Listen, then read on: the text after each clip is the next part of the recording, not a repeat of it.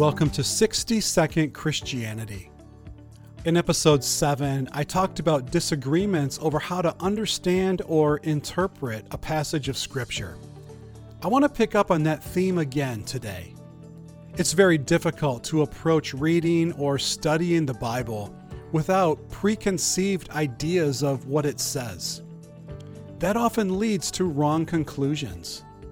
Another problem is that we encounter passages that we don't like or that we don't want to obey.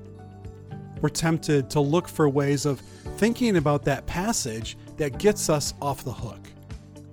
Properly understanding what the Bible says requires that we approach it wanting to know what God has communicated.